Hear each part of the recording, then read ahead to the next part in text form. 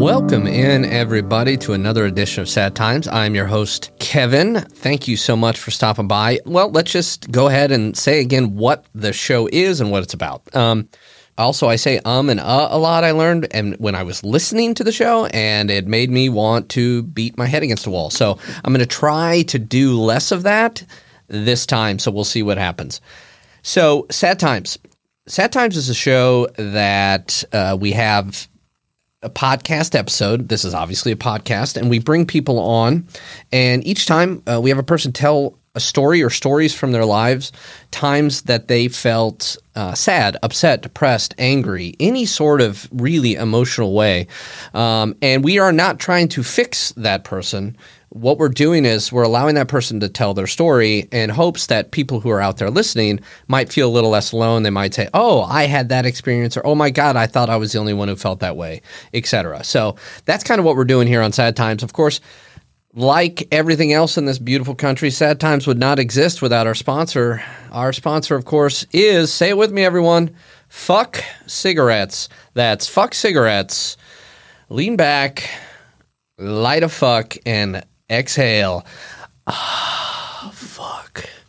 Also, this episode here, just to give a little inside baseball, we're doing on Zoom, and I'm also realizing now that if you have a business where you have a competitor maybe in town, and you would like to possibly take away customers from that competitor, I will sell pictures of my face.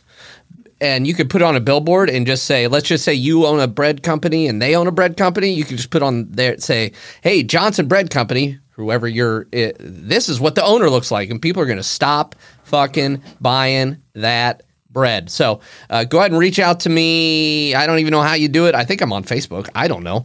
And we can talk, because I've always wanted to put my horrible face on a billboard. I almost said speaking of horrible faces, but I'm not going to do that. Today is an exciting day. We have our first returning champion on the program, the great Michael. Now, Michael and I have known each other. We're coming up on 22 years, almost exactly, that I've known Michael, which is fucking insane. Michael, before we get to your past episode, let's start with the basics. How you doing today? I'm doing all right. Yeah. How about you? Other than the fact that I have my face, I'm doing okay. I know that you quit smoking years ago, but I did send you 2 cartons of fuck. So great. Make sure to light one of those up during the show. Okay, well done. So, Michael, I got a pile of fuck next to me right here. That's what I'm talking about. And that's why we take those ad dollars. Michael, you were the 4th guest ever on Sad Times, way back in 2019, I believe it was, if I remember correctly. And You are now back. It is now 2023, and you're back. And thank you for coming on the show. Let's catch. Pardon me. I was stabbing myself in the leg because I said Ow. So, Mike, you came on. Do you want to well, actually, let's talk about how we know each other. We've known each other for 22 years. We have lived together, not only in the same city, not only in the same apartment, but in the same bedroom in beautiful northern middle Ohio, I guess it would be. We also lived together here in beautiful Chicago for a long time. What else? We've done a lot of theater together. You played my child once. True. Yeah. So, Michael... and we text a lot about anxiety and, life. Anxiety. Yeah, every time you text me about that, I have to Google it because I don't know what that is. But I'm always like, oh, that sounds unpleasant. I hope Mike isn't feeling that way.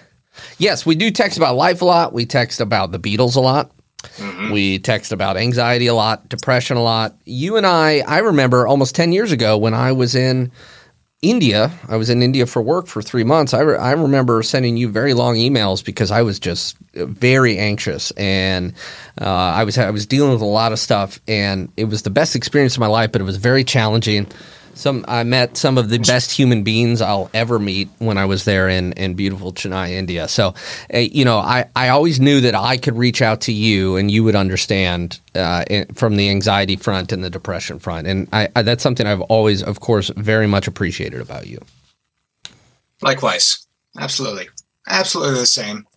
Yeah, we've experienced a lot of the same types of anxiety, and we feel the same about a lot of things. So likewise, I know I can always reach out to you and talk about those things. Yeah. And I just can't tell you how much I appreciate it that I always know I can reach out to you. So anxiety is certainly something we have in common. When you were on the last time, we talked a little bit about that, but one of the things we really that you were just so brave and honest about was your struggle with drug addiction. And it was just look, again, inside baseball, I knew the main topics we were going to talk about, obviously, but as we were doing the show, I was blown away by your honesty, your forthrightness. I think that's the same thing, although only one's a Billy Joel song. You and I had that good discussion, and you were just so honest and raw about it. And I often point people to that episode when they want to understand a little bit about, like, well, what is the sad times, et cetera, because of the way that you told your story. So kudos to you for being so honest about that. And thank you for that. Thanks. And for anybody who's listening to this and hasn't listened to it, again, it's in the old archives there, episode number 4, back when we were a show on Twitch, which, it's a good time. So what was the drug that you were dealing with that we discussed, just to kind of give a backup here before we go into, today's episode? What was the drug that you were struggling with, and what kind of became of that? Yeah, the drug that really brought it all to a head and that led me to finally seek help and go to rehab. I went to the hospital, was heroin. And it wasn't, just went directly to heroin. Mm-hmm. Kind of the short story of how I ended up there was I'd had a tonsillectomy at like 40 years old, and went badly. I had to go back to the emergency room a couple of times with massive bleeding, and had to have like my throat recauterized, and they kept giving me, lots of painkillers. That is supposed to be one of the most, for an adult. I mean, I think it's really painful for children, but it's my understanding that as an adult, to have your tonsils out is one of the most painful procedures. Is that correct? It's pretty bad. And like I said, mine wasn't typical. I had like 2 other surgeries, emergency surgeries after that one. And they actually increased my dosage. And then I asphyxiated on blood and got pneumonia, and I got pleurisy, which is, inflammation of the sac around your lungs. So I was just in constant pain, just trying to breathe. And they gave me a lot of OxyContin. And then weeks down the road, they just stopped prescribing it to me, and I got sick. So, they just stopped. Yeah. Which, by the way, when Mike inhaled his own blood, he automatically got on the ballot for the Heavy Metal Hall of Fame. Congratulations, Mike. Thank you.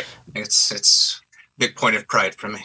All right. So you were on OxyContin, and then it just stopped. So you probably had some withdrawal. Yeah. Okay. And then I sought out other things, and that kind of just snowballed into heroin in the end. Okay. And, I don't want to, again, you can listen to the other episode to kind of hear the heroin details of that story. So you, when we talked last, was about, like I said, May of 2019. I believe since then you have had a relapse. Is that correct? Yes, I wish I could say that I'm back here telling you how it's been a wonderful and easy journey, and, I never looked back. But, a big part, and unfortunately a common part of recovery, is relapse. Yeah, listen, this is just coming, something I think I heard once, so I could be very wrong about this. I think I'd heard that only 18 or 19% of people who do seek help and rehabilitation for addiction stay off of whatever that substance they're addicted to. I don't know if that's the right number, but I do know that it is pretty low. Does that sound right to you from your understanding? I don't have the figures, but yes, I've heard similar things that So what the rate of relapse is very bad. And what led to your relapse? That's the funny thing. I was just thinking about this, of course. It's the hilarious thing. Now, I was just thinking about that, before this interview, of course, and I can't really put my finger on it. Exactly what led to it. Oh, wow.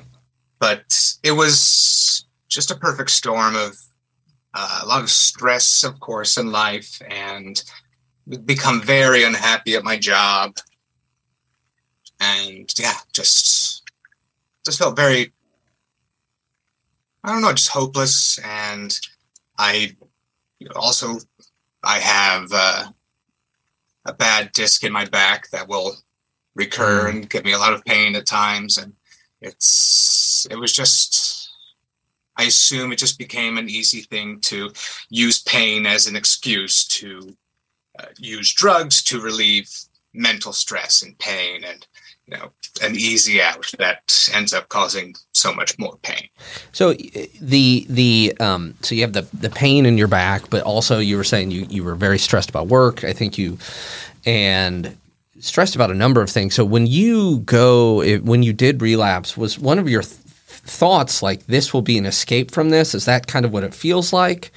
Or it's just a reprieve for like 5 hours or however long it is where you don't have to feel that mental pain? That's the thing. You never really, if you're going to relapse and fall back into this, your brain, your addict brain, doesn't really connect all the dots. You don't say, I'm going to do this and it's going to do this for me. Mm-hmm. It's a lot more sly than that. You convince yourself little by little that this will be okay. And it'll just be, just dip a little toe and I'll get past this pain, and then I'll have a nice vacation from my problems, and then I'll be back again. I'll be okay. But your brain tricks you one too many times, and all of a sudden you're addicted again.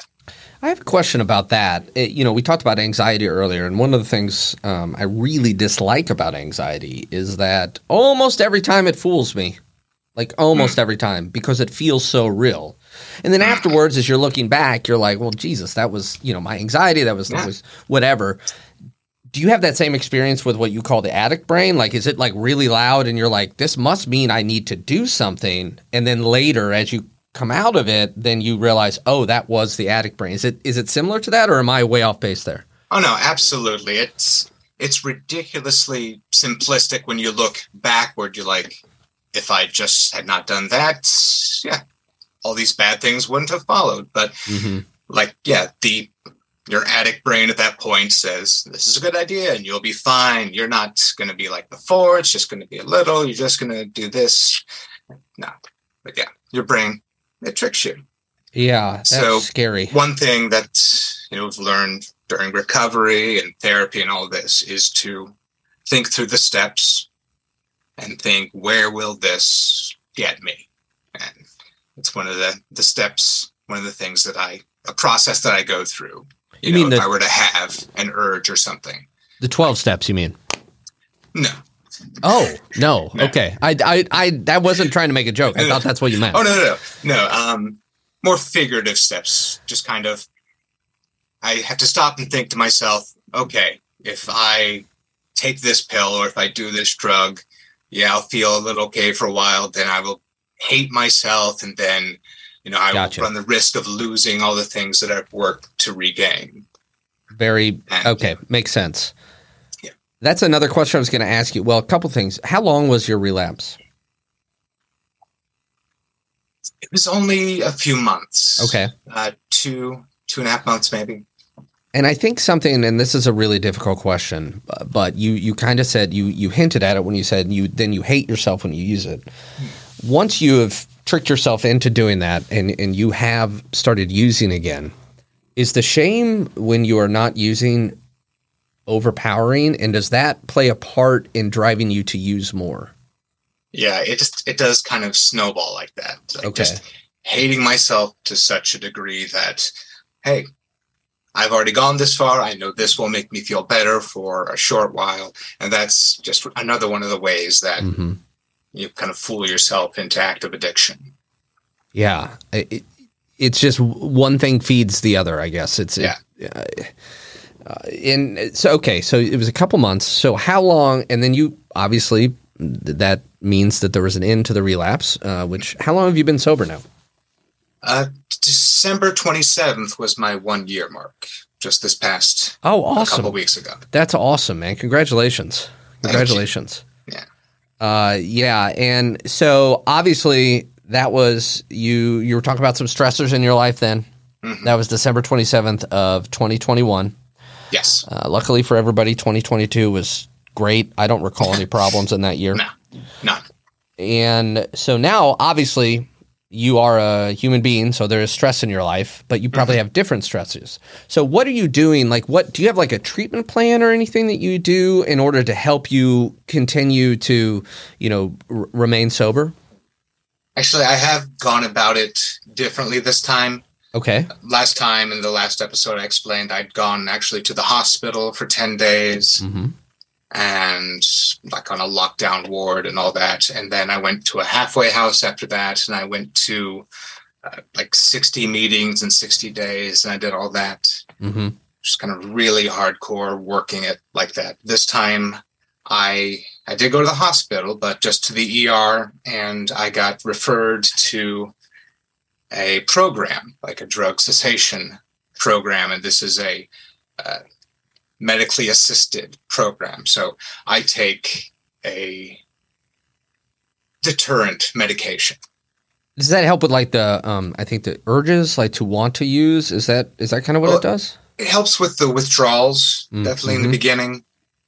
And I also, I went once a week for quite a while. I go twice a week. I mean, not twice a week, once every 2 weeks now. And it includes drug testing, low counseling, one-on-one meetings, and then the medication I still take. It's called Suboxone. Suboxone. Okay. Yeah. A lot of people have heard of methadone and methadone clinics, and it's got a bad reputation as being basically just a half step down from heroin, and people have a lot of trouble getting off of it. Suboxone is better than that, but it still is a process where I have to step down to get off of it. And when you say step down, meaning like today I take 10 milligrams and I'm going to work down to 5 milligrams and then down to 2, that type of thing? Yeah, I was taking 10 milligrams for a while, then 8 milligrams. Now I take 6 milligrams a couple times a week and 8 still the rest. I'm in the process of getting off of Suboxone. Is that difficult?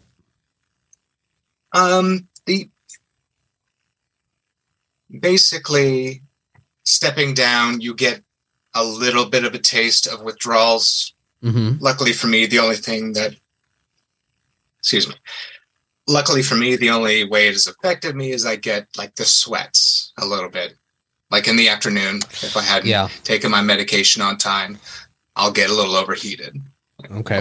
But it's not nearly as bad as it is with actual withdrawals. Yeah. Okay.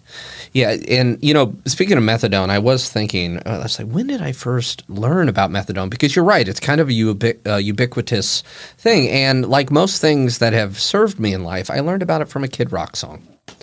Yeah. And Brent is nodding his head. And stop showing me your Kid Rock tattoo, Brent. Put that away. All my heroes in the method. Okay. Yeah. All right. Sorry about that, everyone. I'm sorry about that, everyone. That was, yeah. Okay. So you said counseling, is that like your therapist or is it a separate? I do go to therapists every 3 to 4 weeks, but yeah, every other week I go and have a very short session. It's not an intensive, talk through. It's basically, how was your week? Did you have any urges? Mm-hmm. Go over your test results and all that, and just talk about. And then I brought up that I want to lower my dose and get off of it. Okay. Can you talk about how your therapy, the one that you go to every 3 or 4 weeks, I believe you said, how that has helped with your recovery, or if it hasn't at all. I don't know, because obviously I know that you probably worked through a lot of your anxiety and depression while there, but has it played a positive role in your recovery as well? Absolutely. My therapist has a good deal of experience working with people, substance abuse patients, and she's got a lot of great knowledge on the subject. And every time I bring something up, the way I'm feeling, some experiences I've had, she absolutely knows what I'm talking about, and she has a lot to say about it. And she's been absolutely very helpful. And she was the person who originally got me to seek help. And I reached out to her when I just hit rock bottom and said, hey, this has been going on. Because she'd been treating me for like drug-resistant depression and anxiety and extreme anxiety. And all the time I had been lying that, I had not told her what I had been doing. Okay. So you said drug-resistant depression, anxiety. I just want to make sure that I understand that. That means you were having depression and anxiety because you really wanted to use and could not? Is that and that was causing it? No. Okay. No, what that means is I was being treated for depression and anxiety by a physician and, through therapy, but it was not getting any better. And I was just getting worse and worse. And that was because I was not completely honest with my doctor and therapist. Okay. It's something in conversations that I have here on Sad Times, but also, in real life, because this isn't real life, Michael. I think it's important to note how important – oh, Jesus Christ. I'm so sorry.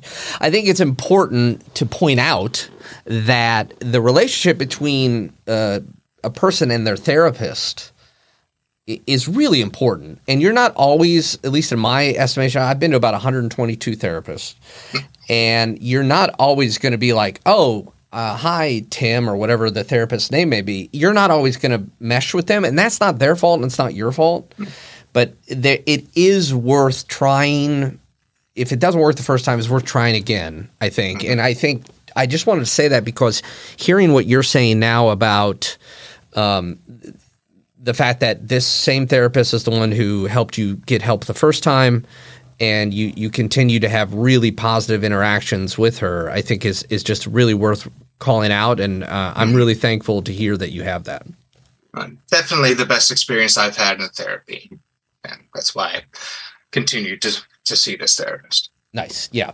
And how long have you been seeing her? Over 5 years now. Wow. You started seeing her in your 60s? Yeah, that's right. Thanks, Kevin. You're good at math. No, I'm just kidding. But I did have a question. You said that you had your tonsils out when you turned 40. Does that mean that now that I am 40, I have to have my tonsils out?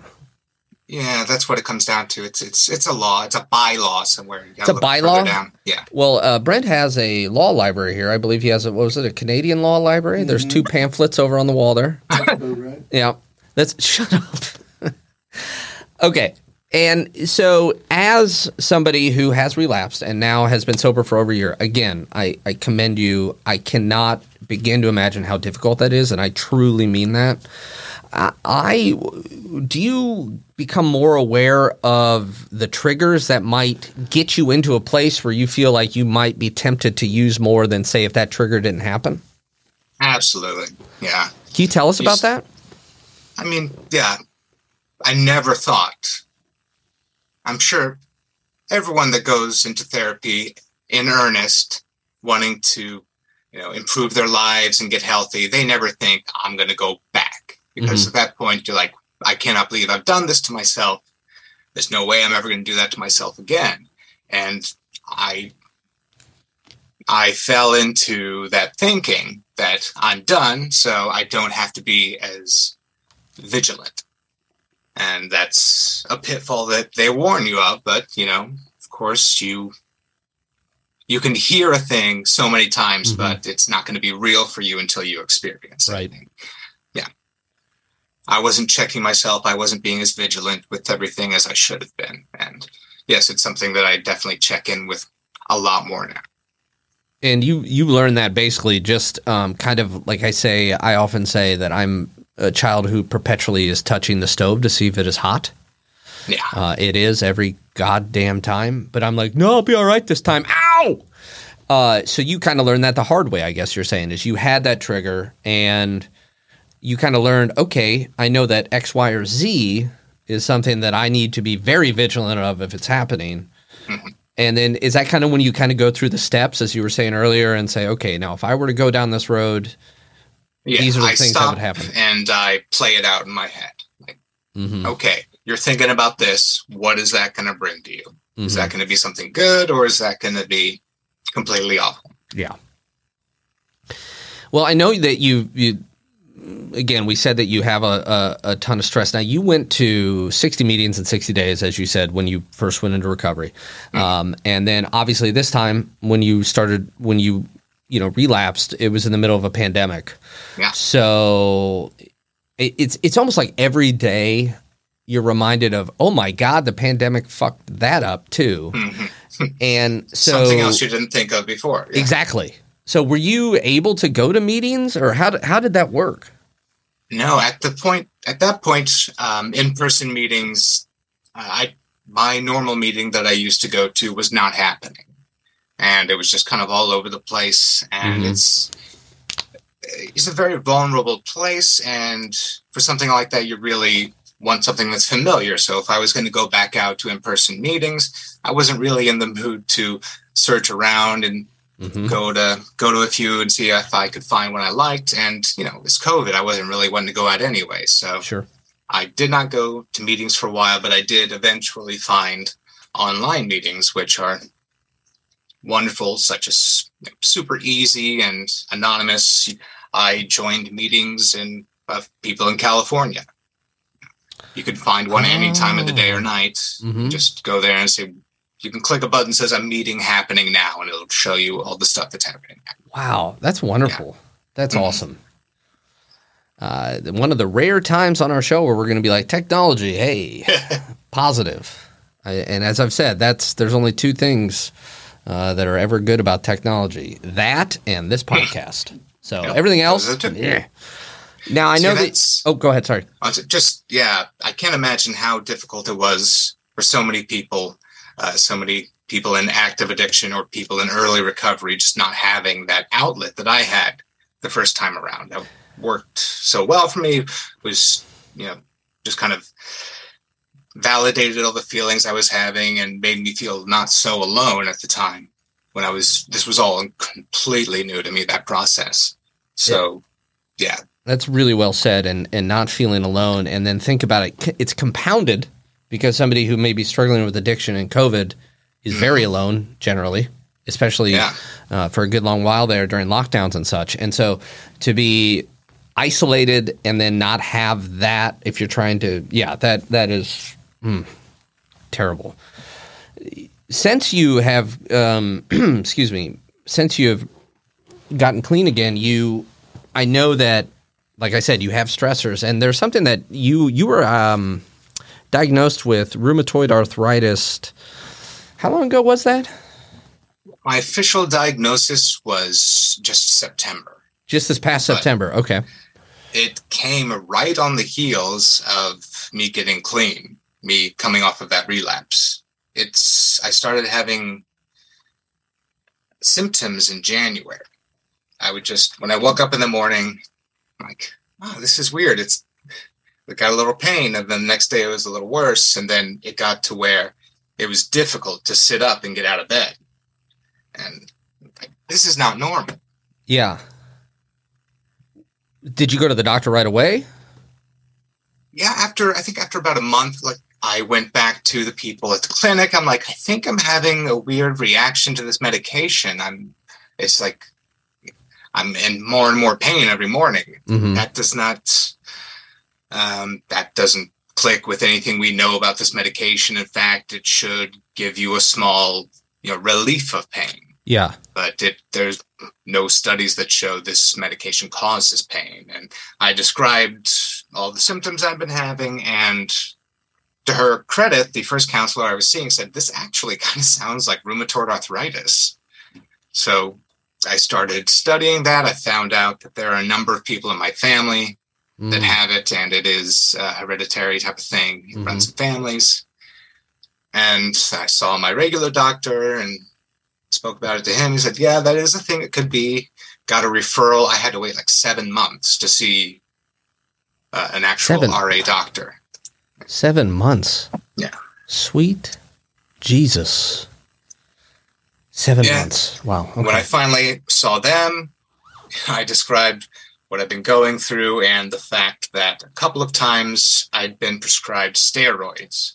I had a really bad case of poison ivy over the summer, and they gave me steroids, and all of a sudden, like, my hands don't hurt. Mm-hmm.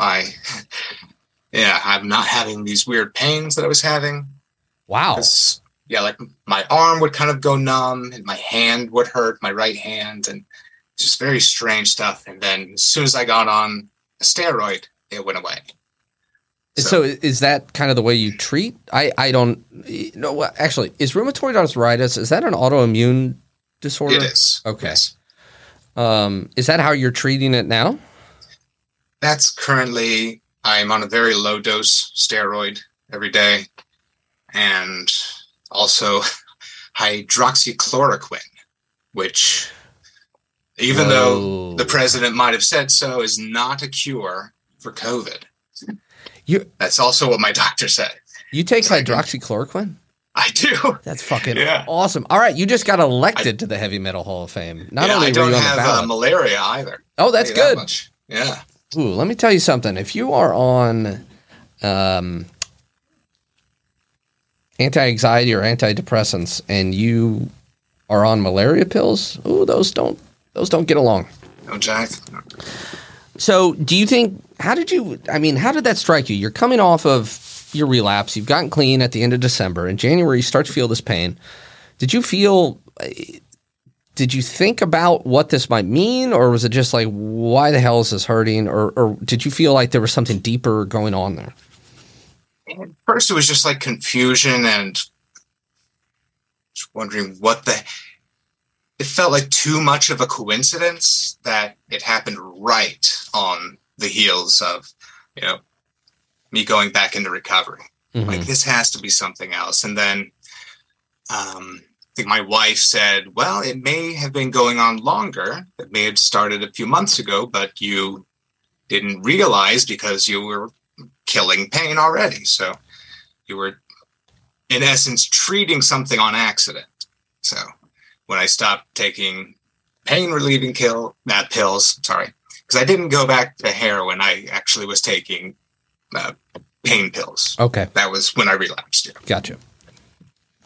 So, okay. So it did feel like, it almost felt like, a karmic judgment. Like, you had your chance, you slipped, and so here, this is what we're going to deal out to you. It's like, this is your punishment for slipping and relapsing. And it's almost like that type of thinking obviously is going to go in and feed whatever shame or self-loathing you're feeling about, what is, as you said, often a normal part of recovery, I believe mm-hmm. is what you're saying. Okay. Yeah. And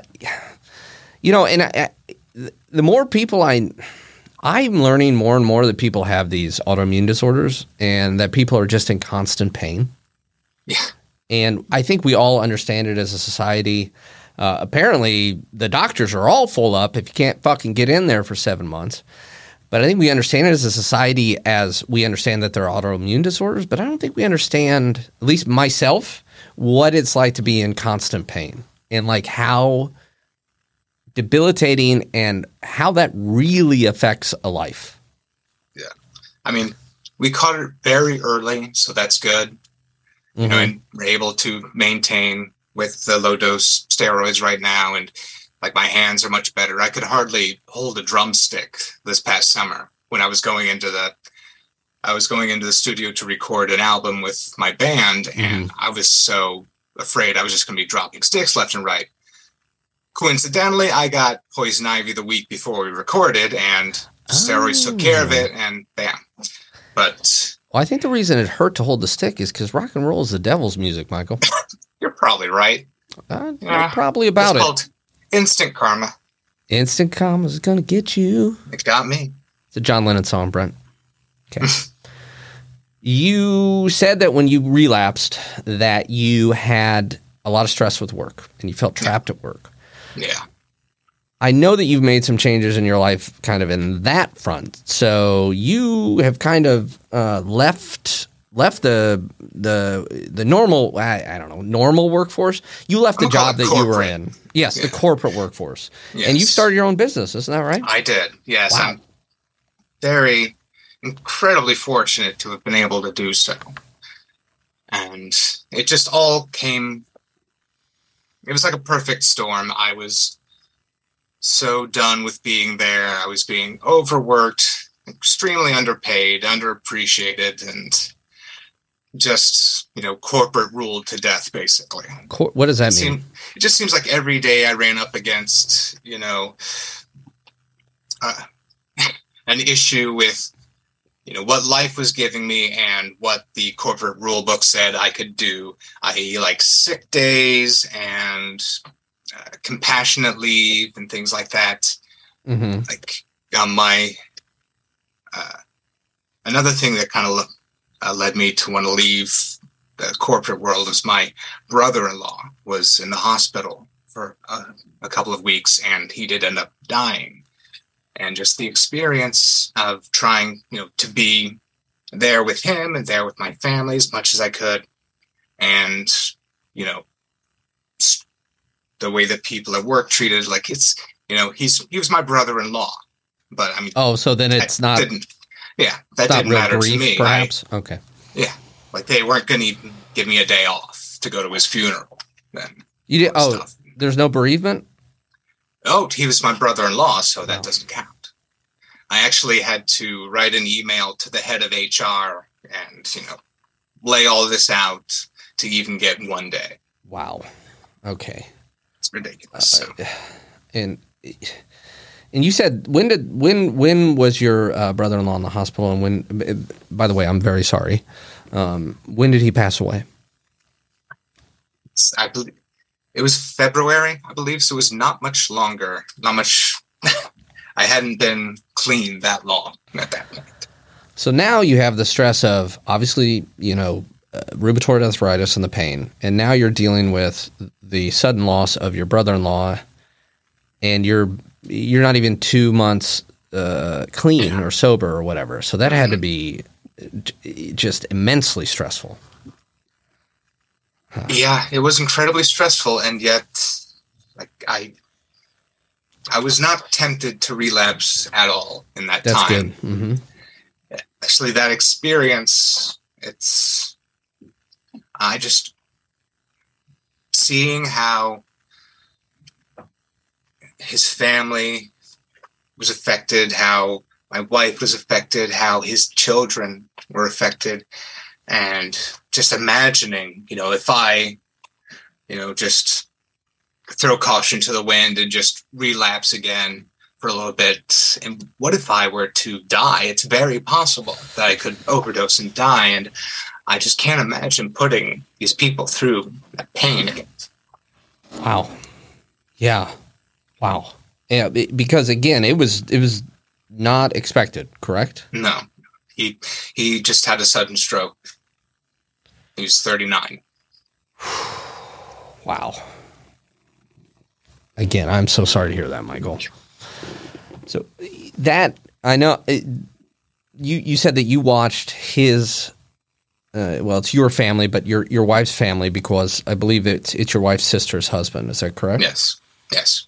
How did the grief hit you, when that happened? Was it mainly through how you saw it was affecting the other family members?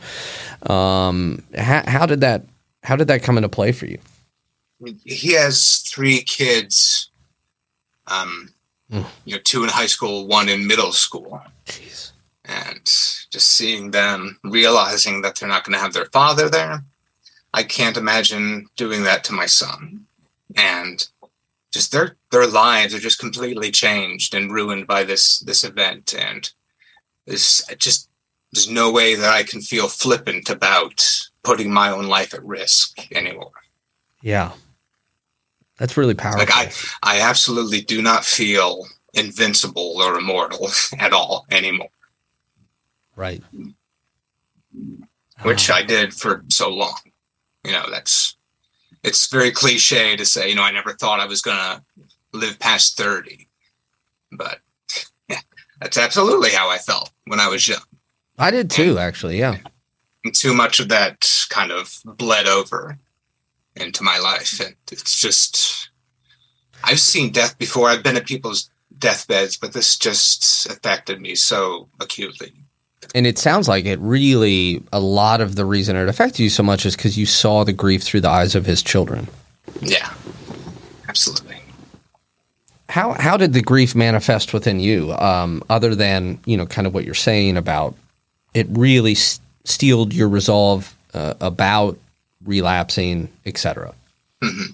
I also, it just, it gives you that life is incredibly short. You don't even know how short. And I was no longer willing to spend my days working for someone else and not being able to be there for my family at the drop of a hat. I would have to make arrangements. I would have to ask permission. I would have to do this and do that.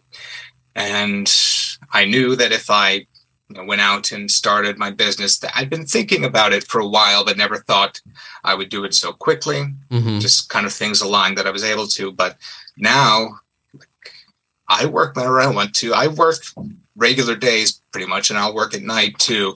But if my son needs me, and if I can drop it and just do what I need to do at any time. Right. And that freedom is just, and not something I ever imagined I could have. But it just, after Josh died, it just seemed so important to have that time, have that ability to be with my family at any time. So. And you work out of your home, right? I do. Wow. So it's really, if you hear a hat drop, you're just like, excuse me, there's a drop of the hat. I need to go over there. Exactly. When did you leave the corporate workforce or whatever? The end of May. So. And so you've been running your own business since then? Yes. That's amazing. And it sounds like not only are you able to be there with your family, be there for your son if you need, say he's sick from school, you could spend the day with him, that type of stuff. How else has that helped your quality of life?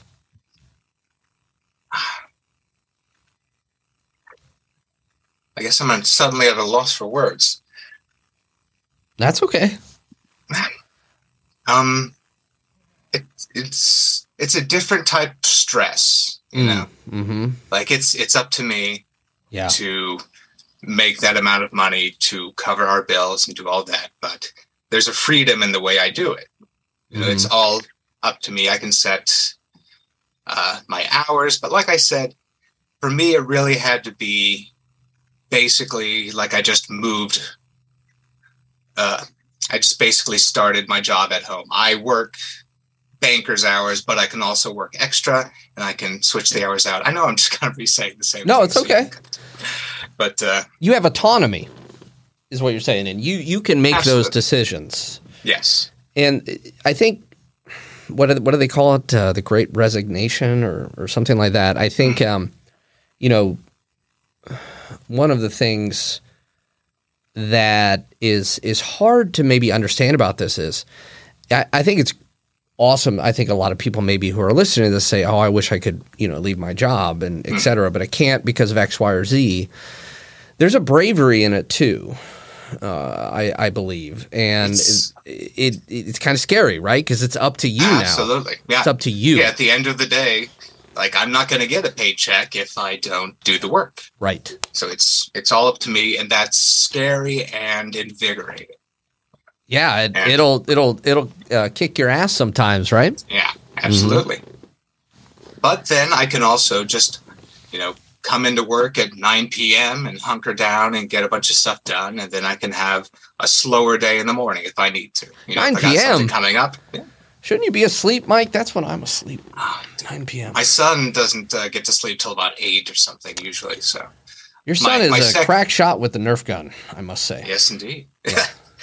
So like my second day starts there in the evening. Okay.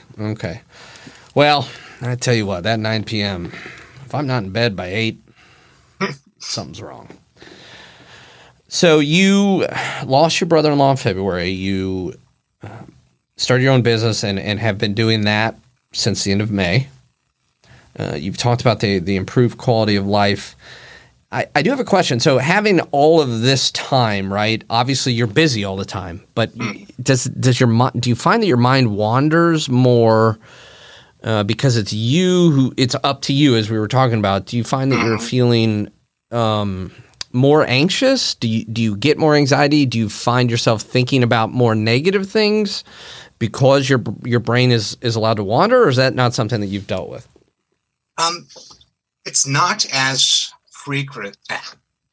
It's not as frequent as I would have thought. Mm-hmm. I thought I've been worrying all the time, but that's the rare occasion rather than, the rule. That's not something I deal with every day.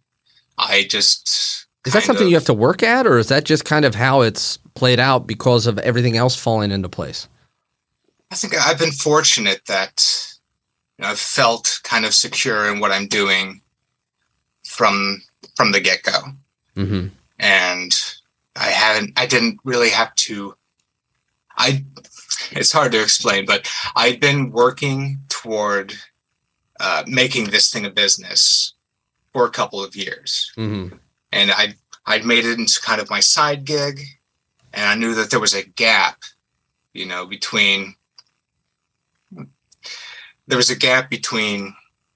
what I could make part-time and what I would have to make if I jumped to full-time, and just not knowing exactly if I could get there. But it's basically the business was going well as a part-time thing, and I knew that it could scale up if I gave it full-time. But I didn't really have a way to test that theory. I just kind of made the jump. Yeah.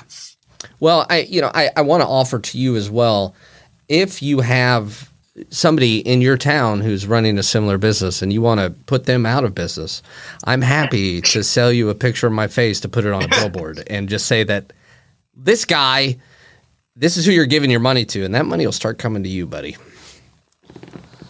I will keep that in mind. Thank you. That's good. So you mentioned many times you have a son. I do. And how old is your son? He's 5. Cinco. He's 5. See. I think that it would be, I'll just say the cliche thing, right? Parenting the cliches are cliches for a reason. And parenting, I have no children, but parenting seems to me about the hardest thing in the world. Well, yeah, if you want the cliche, it's the hardest job you'll ever love. That's what they say. All right, we can go ahead and stop recording now. That was Jesus Christ, I shouldn't have done that. The hardest, I must have heard that before, but the hardest job you'll ever love. Is it 5 years old? And your son, by the way, great kid. And the thing about, I visited Michael over the summer. I was there for 5 days, I think. And, every night, Michael was with his son playing baseball, or with his son playing catch, or taking him over and saying, hey, let's try this, or let's go on all this stuff. So you're so attentive to him. But you're doing that, but also making clear what the boundaries are as far as behavior goes and all of that stuff, right? So this is a stupid question, but do you just kind of learn on the job? Absolutely. Yeah. I mean, he is our only child, and he is the only child we're going to have. Mm-hmm. And I don't want to waste any of that time. I don't want to look back and say, I didn't play with him as much as he would have liked. I didn't, spend enough time with him. Mm-hmm. I want to be that parent that's there for him, whatever he needs. Yeah. What are some of the most challenging parts of being a parent of a 5-year-old? Well, we were playing chess the other day, and he four-move mated you, didn't he?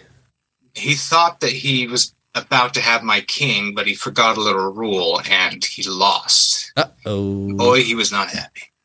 No, No, he played an actual halfway decent game of chess the other day.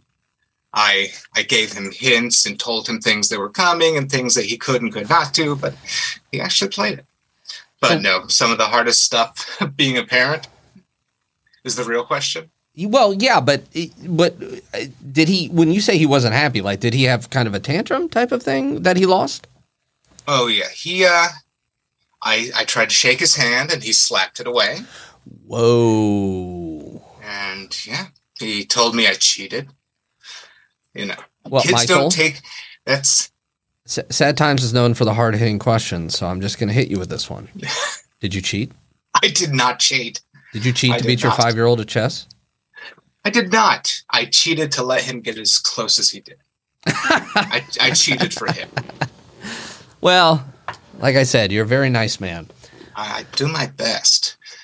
But no, I sat down with him afterwards and talked about how you want to be gracious in defeat and how this is actually something I've spoken with him a few times about lately, is that when he tries something, he's good at it in the beginning. Like, he tries almost anything and he's pretty good out of the gate, but he doesn't want to work to improve. And he's very unhappy if he's just not instantly winning at everything he does.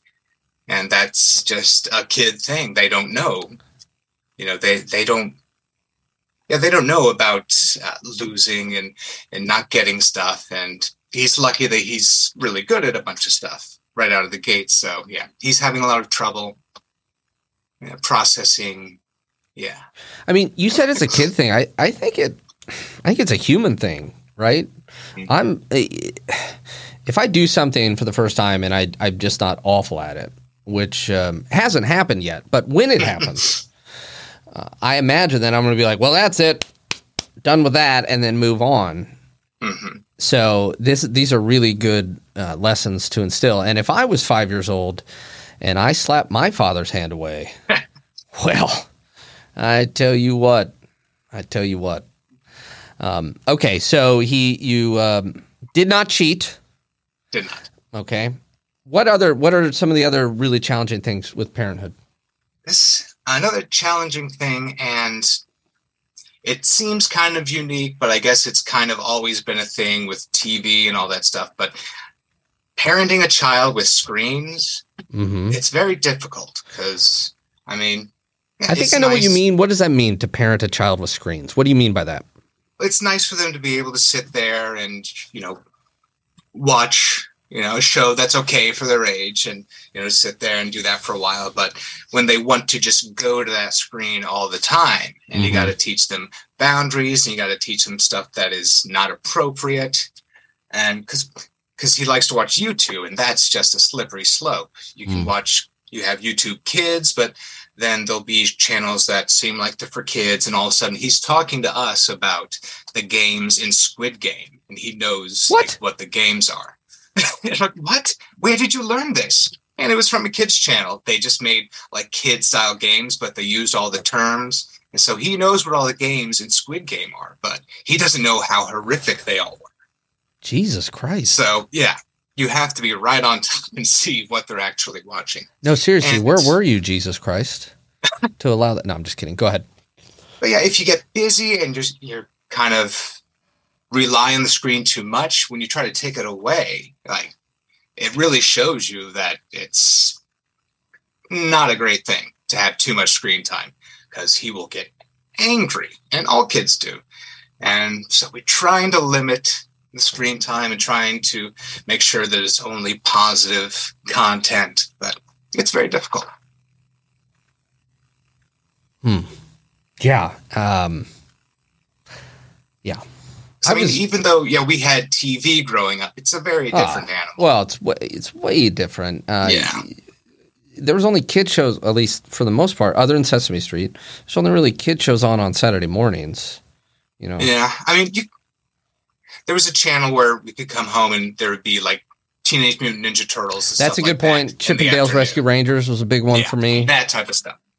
But yeah, they could just have scroll and who knows it's what just everything right there, right now. Yes, which exactly. causes So problems for me. Which causes problems for me. I can't imagine for somebody who has not understood what, as you said, the boundaries and such. Yeah, and how does that affect like a 5-year-old's brain? Yeah. So I've heard parenting also described as it's like your heart walking around on the outside of your body. I feel that. Is it just as somebody with anxiety and has struggled with this? Is it just really fucking scary? It definitely can be, and I try not to let my anxiety rule how he lives his life. Mm-hmm. If that makes sense. Mm-hmm. I don't want to be overprotective of him in a way that will diminish his life experience. Like, I don't want to keep him from anything because of my fears, if that makes it does any sense. So, like, we're out playing baseball. He hits the ball across the street. I say, stop. He looks and he goes and gets it himself. I'm not going to be like, stay there, I'll go get it. Yeah. Because I'm afraid a car is going to come out of nowhere. He's got to learn these things. So yeah, he's got to learn to look both ways, right? Yeah.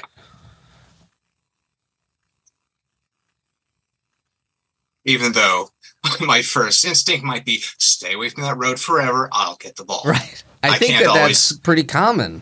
Yeah, I can't always be there to protect him, and I know that. So yeah, I had a dog for 6 months, and whoo, buddy, I could barely handle that. So I don't. I just, every person who's a parent, which obviously is a ton of people, I give them continued.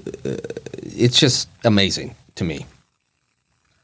I love it. Have you ever talked with him about anxiety at all? In limited ways. Mm-hmm. Just. Do you worry that he's going to be anxious? Oh, yeah, absolutely. I'm afraid. Yeah. That he'll end up with some of the thinking processes and stuff that I have. I don't want that for him, of course. So. That's one of the reasons I haven't, honestly, never had kids, because I was so afraid of passing my brain on to somebody else. Yeah, it's not a good brain. Well, Mike, your triumphant return as the returning champion of Sad Times. Once again, you have been kind and generous and forthright with your time. And thank you so much for sharing your experience, for being so vulnerable to even talk about, hey, look, I messed up and I'm working every day at it. Unfortunately, I think that that's something that's very universal for a number of people. And the fact that you were so honest and kind and are able to share your story, I know it will help people feel less alone. Is there anything else that that you wanted to say or cover that we didn't cover, or any message that you'd like to kind of say as your party message? I don't know. There's a million things. Knowing that I was going to be coming on this show, I thought of so many things, but you don't have to say anything. It's okay. I'm not. It's not like I'm searching for one thing to say. I'm just trying to express that. Yeah, just knowing I was going to have this platform. Of course, there are 1,000 things I would like to talk about, but I think this pretty much got to all the points of the stuff that I wanted to update after being here the first time. Okay. Well, again, thank you so much for being on, for sharing your story, and also, obviously, for your 22 years of friendship. And for everybody out there listening, thank you so much for joining us today on Good Old Sad Times. And, just know that if you're out there and you're having a hard time, there's always room. There's always room for kindness and grace. And even when you're being really hard on yourself. And just know that you're not alone. And thanks for listening. We'll see you next time.